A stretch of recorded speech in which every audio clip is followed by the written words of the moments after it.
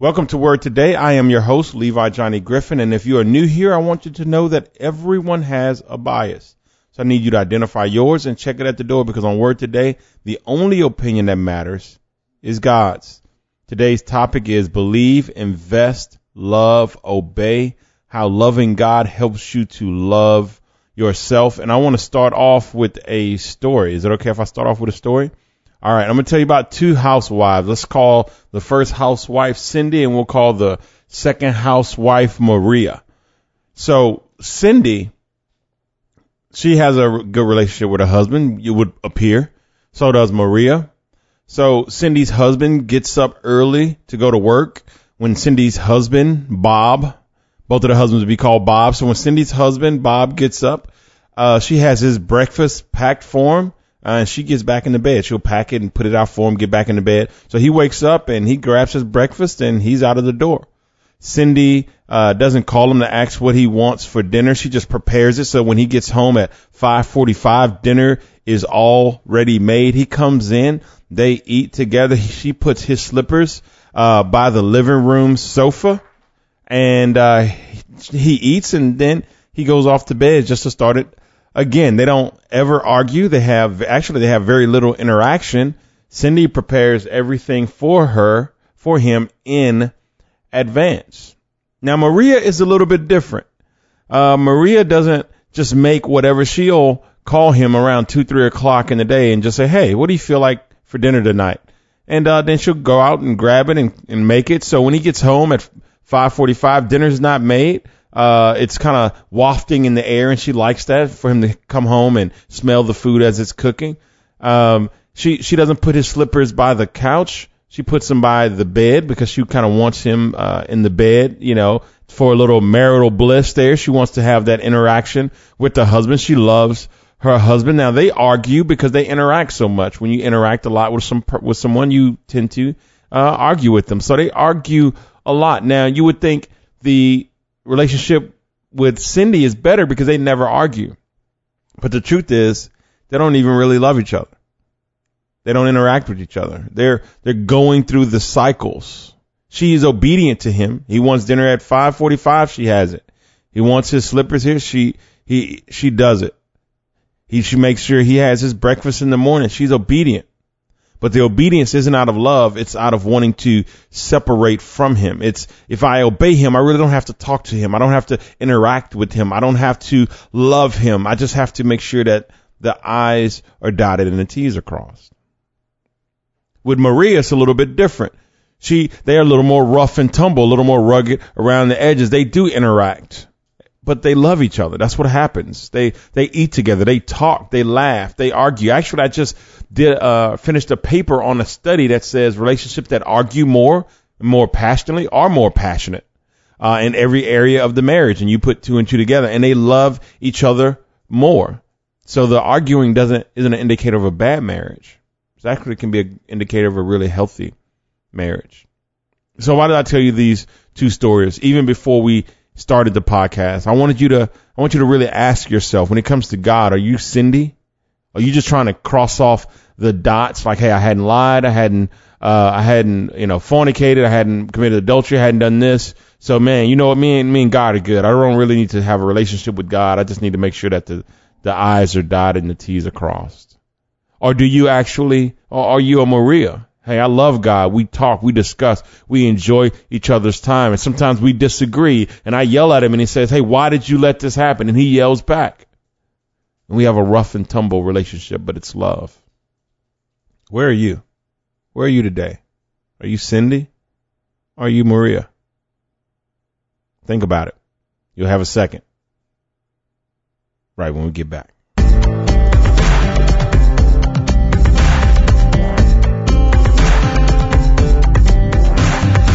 Okay, and we are back here on Word Today, and hopefully you know if you're a Cindy or a Maria. Listen, we're going to get into a lot here, and it's going to seem like we're not following the topic, but we really are. You just kind of have to wade the water out till we get to the end, but it should all pull together and tie in to make a perfect bow in which we should have a strong biblical foundation and a great understanding. Now, there's a couple of things that we really have to learn here, or have to state here before we even get started. And those are just some basic definitions. The first is obey. Next is abide, law, faith, Pharisees. These are some things that we need to know, and we'll dive in that before we even get started. The outline for the podcast today is, for one, the big topics. There's three big topics here. One is the law. And we're gonna of course define that, but also what is the law? When was the law given? What was the first law? What was the second law? When was the law fulfilled? The next big topic here is going to be obedience, or the second law. We're going to talk about that. Why seeking obedience is good and honorable. Why seeking obedience, though it's good and honorable, is ineffective.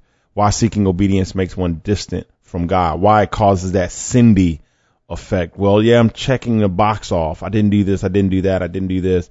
I mean, I also didn't really pray. We also didn't really worship together, but I checked the boxes off of what you require. Why seeking faith is the only way to please God. We're going to dive into that, and we're going to get deep. Why seeking faith causes a love for God. And then we're going to get on to some points. Why seeking to believe God causes obedience. And lastly, it's all about faith, baby. So we're going to dive into that. Anyway, I know that sounds like a lot, and it is a lot. So I want you guys to stay with me. And I think this is going to be good. I think this is going to be some great, solid teaching for those that are like me, that crave a solid teaching, educating, diving in, digging into the Word of God. I think you're really going to appreciate this today. Now let's begin to unpack it. Some of the definitions. One, obey. To follow the law of Moses. So when I say obey, that's what I'm referring to, just following the law of Moses. You remember those 10 commandments, right? Thou shalt not have other gods before me. Thou shalt not make unto thee any graven images. Thou shalt not take the name of the Lord thy God in vain. Remember the Sabbath, keep it holy. Honor thy father and thy mother. Thou shalt not kill. Thou shalt not commit adultery. Thou shalt not steal. Thou shalt not bear false witness against thy neighbor. And thou shalt not covet. All that Exodus 20 stuff will be the law, but it also goes into all of the stuff that Jesus talks about. Adultery, fornication, all the stuff Revelations talks about, being cowardly. So all of that stuff is going to be considered the law. Faith. Definition of faith is just going to be the Hebrews 11 definition. Faith is the confidence that what we hope for will actually happen. That's Hebrews 11, and we're going to be out of the NLT for all of the scriptures today, except one scripture where I think we're coming out of the ESV. And Pharisee, our last definition, a member of an ancient Jewish sect distinguished by strict observance of the traditional and written law, and commonly held to have pretensions to superior sanctity. So these were the super righteous folks, and not saying they acted super righteous. They literally tithed everything. They tried to follow every law to the strictest utmost, and many of them, if not the vast majority of them, did. They were complete Cindy's in a sense, where they obeyed everything. But we'll see how they obeyed God, but their heart couldn't be further from him. All right. So we've done our definition. Now let's start digging in. The first big topic here is the law, our way to salvation. First thing we're going to learn is first law, when the first law was given. And it was given in Genesis 15:6. Sometime later, the Lord spoke to Abram in a vision, and said to him, "Do not be afraid, Abram, for I will protect you, and your reward will be great." But Abram replied, "O sovereign Lord, what good are all your blessings when I don't even have a son? Since you've given me no children, Eliezer of Damascus, a servant in my household, will inherit all of my wealth." That was the tradition at the time. "You have given me no descendants of my own, so one of my servants will be my heir." Then the Lord said to him, "No, your servant will not be your heir, for you will have a son of your own who will be your heir." Then the Lord took Abram outside and said to him, "Look up into the sky and count the stars if you can. That's how many descendants you will have." And Abram believed the Lord, and the Lord counted him as righteous because of his faith. So what was the first law? The first way to be saved And here I'm using law in the sense of salvation, because the law was given to get people saved. The Mosaic law, all those rules were given for the purpose of salvation. So what was the first way to be saved? The very first way? Faith. Wasn't the law of Moses, wasn't the Mosaic law, wasn't the thou shalt nots. It was faith. And Abraham believed the Lord. He had faith in God, and the Lord counted him as righteous because of his faith. So the first law is faith.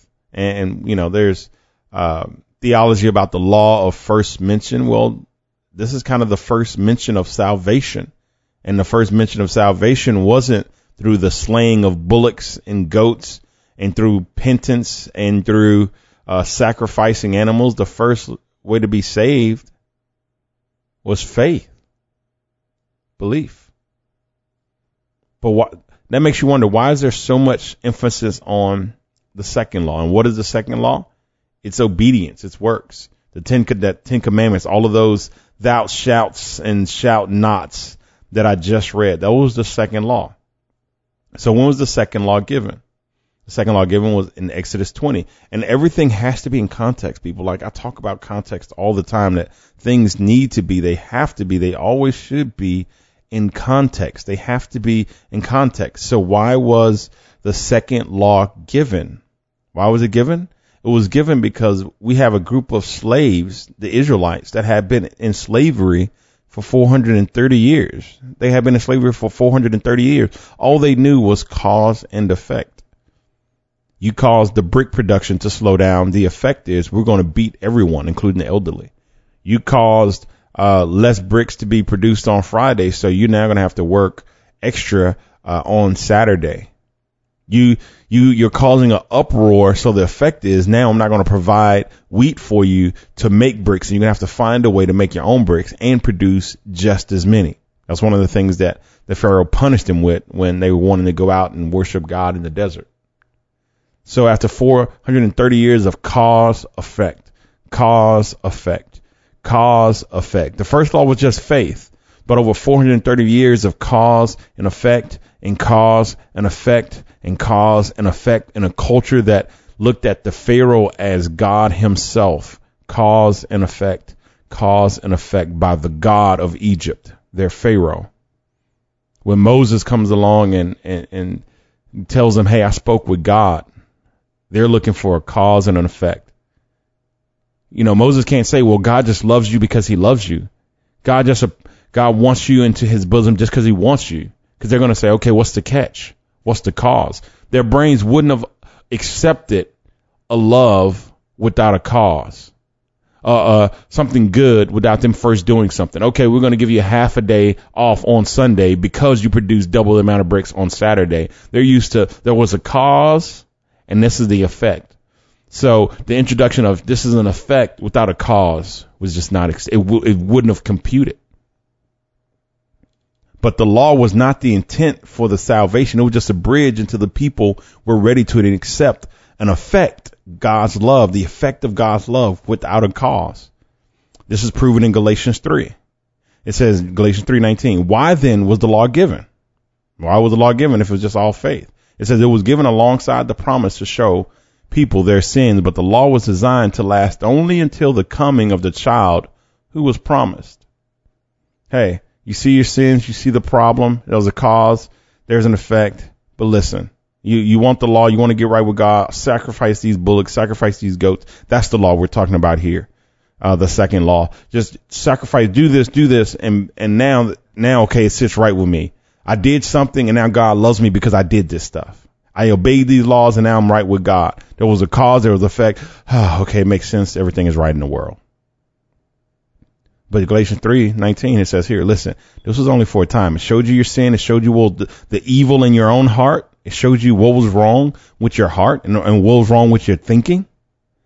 And it was only here till it was fulfilled. And Jesus fulfilled it. It says, but the law was designed to last only until the coming of the child who was promised. The child of the promise. That's the child of Abraham, the child of the promise. That is Jesus. Jesus fulfilled the law. And for some of us, we still are on a cause and effect mind frame. But the higher way of thinking is God loves us simply because he loves us. That is the true way of thinking. There's no cause. That's just the effect of God's love. He loves us. He saved us. That's it, period. For some who need a cause, he loves them because of what Jesus did on the cross. But really, that's not, some people need that. Oh, he loves me because of what Jesus did at the cross. That's why he loves me. But that's really not accurate. That's not accurate at all. Romans 5:8 says, but God showed his great love for us by sending Christ to die for us while we were still sinners. It said it loved us before the cross. Matter of fact, the only reason the cross happened is because God already loved us. But some people, they can't accept the effect without the cause. Okay, if we're not sacrificing goats, then okay, he had to sacrifice Jesus. That's why he loved us. No, it's hard for some people to say, no, he loves me just because he loves me. And then some people struggle with just the fact that God loves them at all. He does.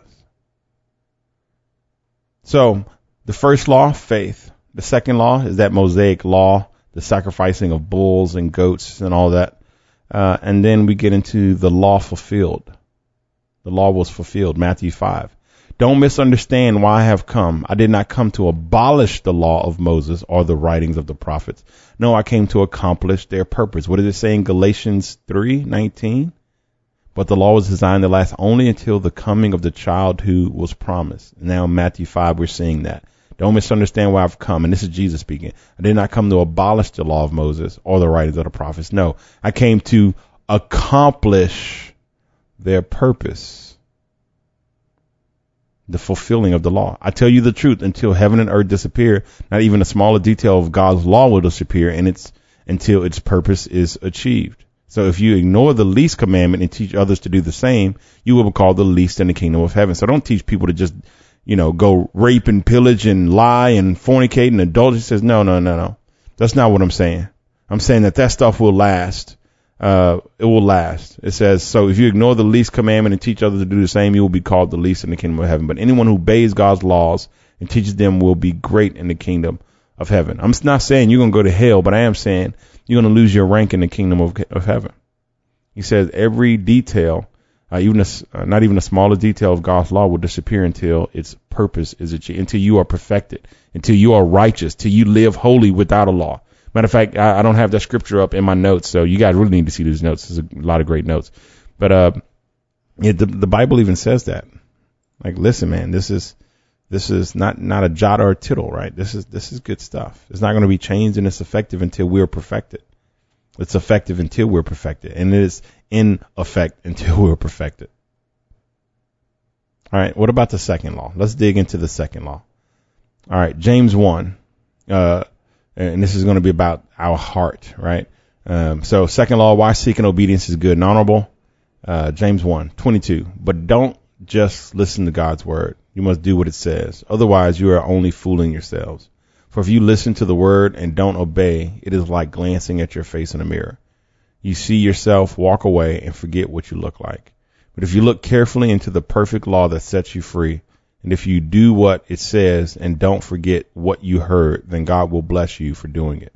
If you claim to be religious but don't control your tongue, you're fooling yourself and your religion is worthless. But let's look at 25 again. But if you look carefully into the perfect law that sets you free, and if you do what it says and don't forget what you heard, then God will bless you in doing it.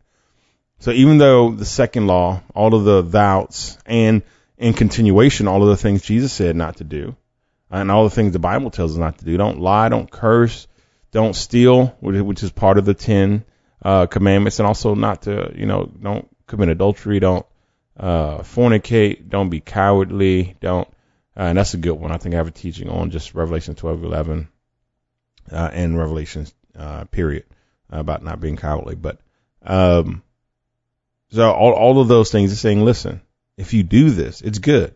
So obeying the second law, all of the laws, it's good and honorable. It's a great thing. So don't misunderstand what I'm saying here.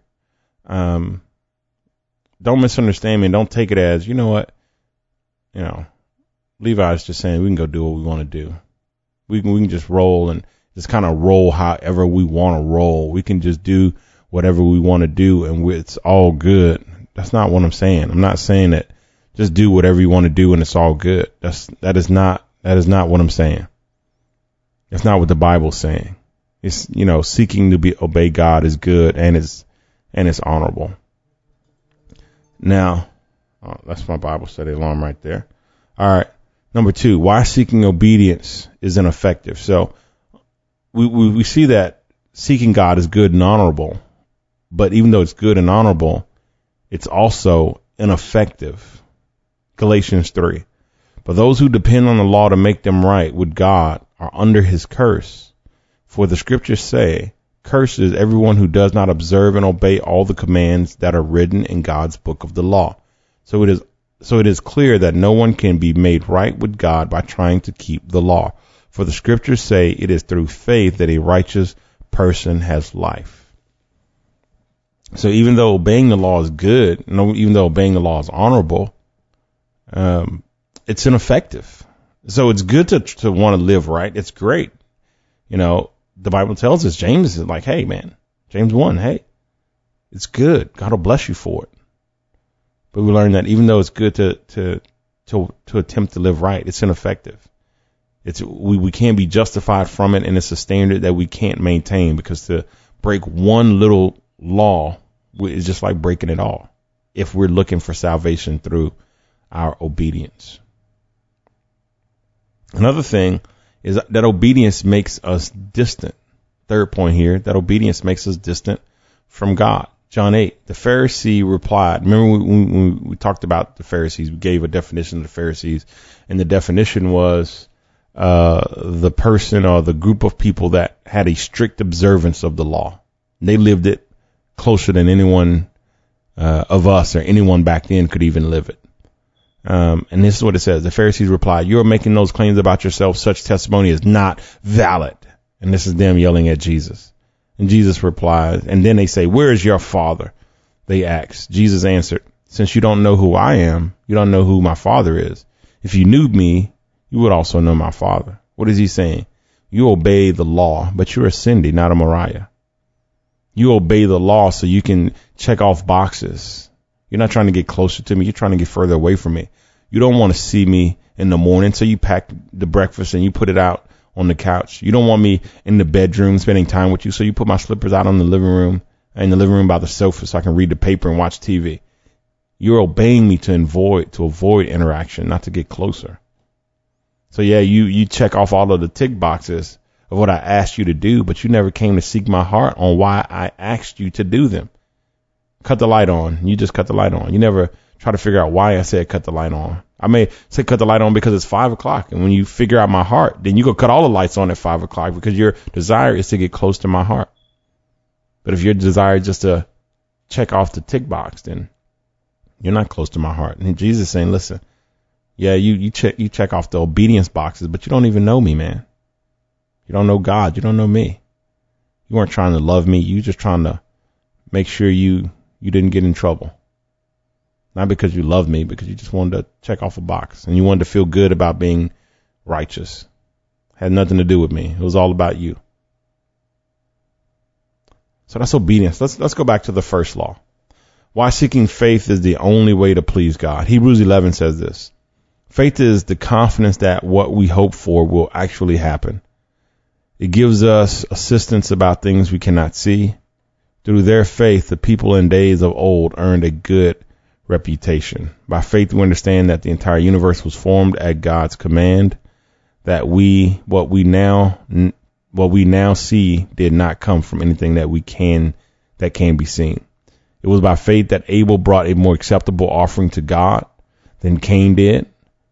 And people ask this all the time, right? Why did God accept Abel's offering but wasn't happy with Cain's offering? And we see here, Hebrews 11, because Abel brought his in faith. He believed that this is the best thing. God is the best thing ever. I'm going to bring him my best. And he offered with faith, believing whatever God said, whatever instruction God had given, he brought it. He believed it. Cain, not so much. Cain obeyed. He brought an offering, but he didn't have faith. He didn't love God. He wasn't a Mariah. He was a Cindy just trying to check off the box. Yeah, I'm checking off the box, man. I'm here in church. You wanted me in church. You said I need to come to church. I'm in church. Here, I'm checking off the box. Am I trying to volunteer and get involved? No. Am I trying to lift my hands and worship? No. Am I trying to have a genuine experience with you? Not really. But guess what? You didn't say, you didn't demand all that stuff. You demanded that I come to church, forsake not the fellowship. So hey, be happy. I'm here. And he's like, no, man, doesn't count.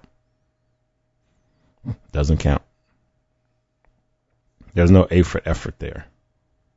And it says, listen, it goes on to say, although Abel is long dead, he still speaks to us by his example of faith. It was by faith that Enoch was taken up to heaven without dying. He disappeared because God took him. For before he was taken up, he was known as a person who pleased God. And it is impossible to please God without faith. Anyone who wants to come to him must believe that God exists and that he rewards those who sincerely seek him. Now, why does seeking faith cause love for God? Because it does. We seek faith, but the byproduct of that faith is love for God. And it really makes sense. And the reason for that is that you love whatever you invest in. Matthew 6:21 says this, wherever your treasure is, there the desires of your heart will be also. I tell couples that are struggling that you don't need to prove your point. You need to prove your love, and not to the other person, but to your own heart. Spend your time investing. Spend your last $20 on that person, expecting nothing in return, not demanding that they pay you back in any way, but just accept your love for the love that it is. When you're in love, think about being in love. When you're in love, you give, and the act of giving alone makes you happy. They don't have to do anything, their smile, just the act of giving it to them makes you happy, right? Just the act of giving. And I'm gonna tell you this: if you're in a marriage, you're in a relationship with God, if you're no longer happy by giving, you know what I'm gonna tell you? Fake it. Do it anyway. Put on a big smile. Come to church. Lift your hands and worship. Or if you're in a relationship, give them anyway. Take them out. Take them dancing if they like dancing. And you fake it like it's the time of your life. Why? Because your heart will see your actions and go, this person must be really important to us to do all this for them. Let me up my love for them in proportion to all that has been given to them, to everything that I'm doing for them, taking them dancing, I'm doing all of this stuff. And your heart sees all that stuff and goes, man, this person must be really important. Let me bring my love up to the level of this action. Because you will love whatever you invest in.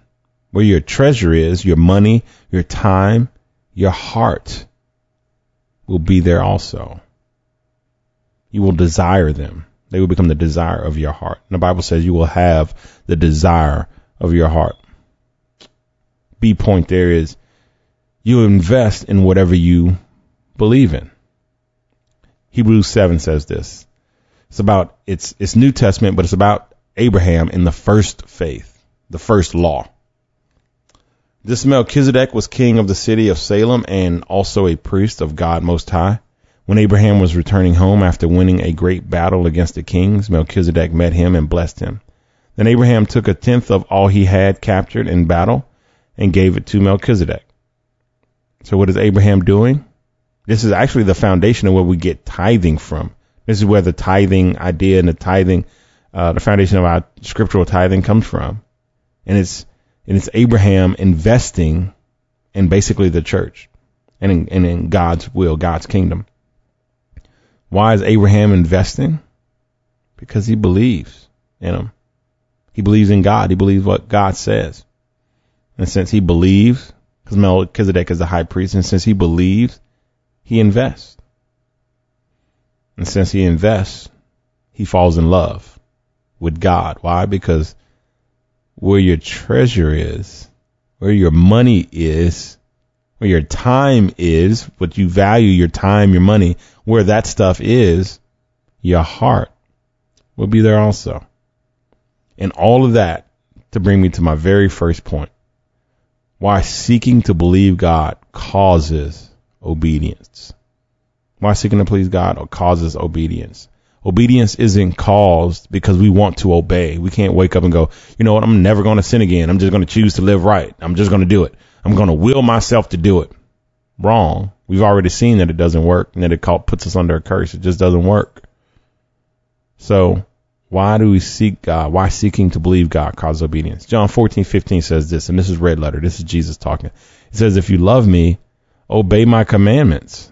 Obey me, man. If you love me, obey my commandments. And I will ask the Father, and he will give you another advocate. So you'll have me, and then you'll have another advocate who will never leave you. He is the Holy Spirit who leads into all truth. Just so if you love me, obey me, and the advocate will be with you. I'll be rooting for you. Holy Spirit will live in you. You'll have me, the Holy Spirit, God on your side. You'll have everything.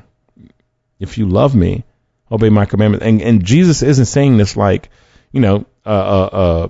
girlfriend snapping her fingers. If you love me, you would have came home. No, he's not saying if you love me, you would obey my commandments. No, he's not saying that. He's saying, listen, don't look at trying to obey my commandments. Don't worry about that. Just look to love me, because if you love me, you will obey my commandments. All right. Galatians 3. Listen to this. Let me ask you this one question. Did you receive the Holy Spirit by obeying the law of Moses? Of course not. You received the Spirit because you believed the message you heard about Christ. How foolish can you be? After starting your Christian lives in the Spirit, why are you now trying to become perfect by your own human effort? Have you experienced so much for nothing? Surely it was not in vain, was it? In the same way, Abraham believed God, and God counted him as righteous because of his faith. The real children of Abraham then are those who put their faith in God.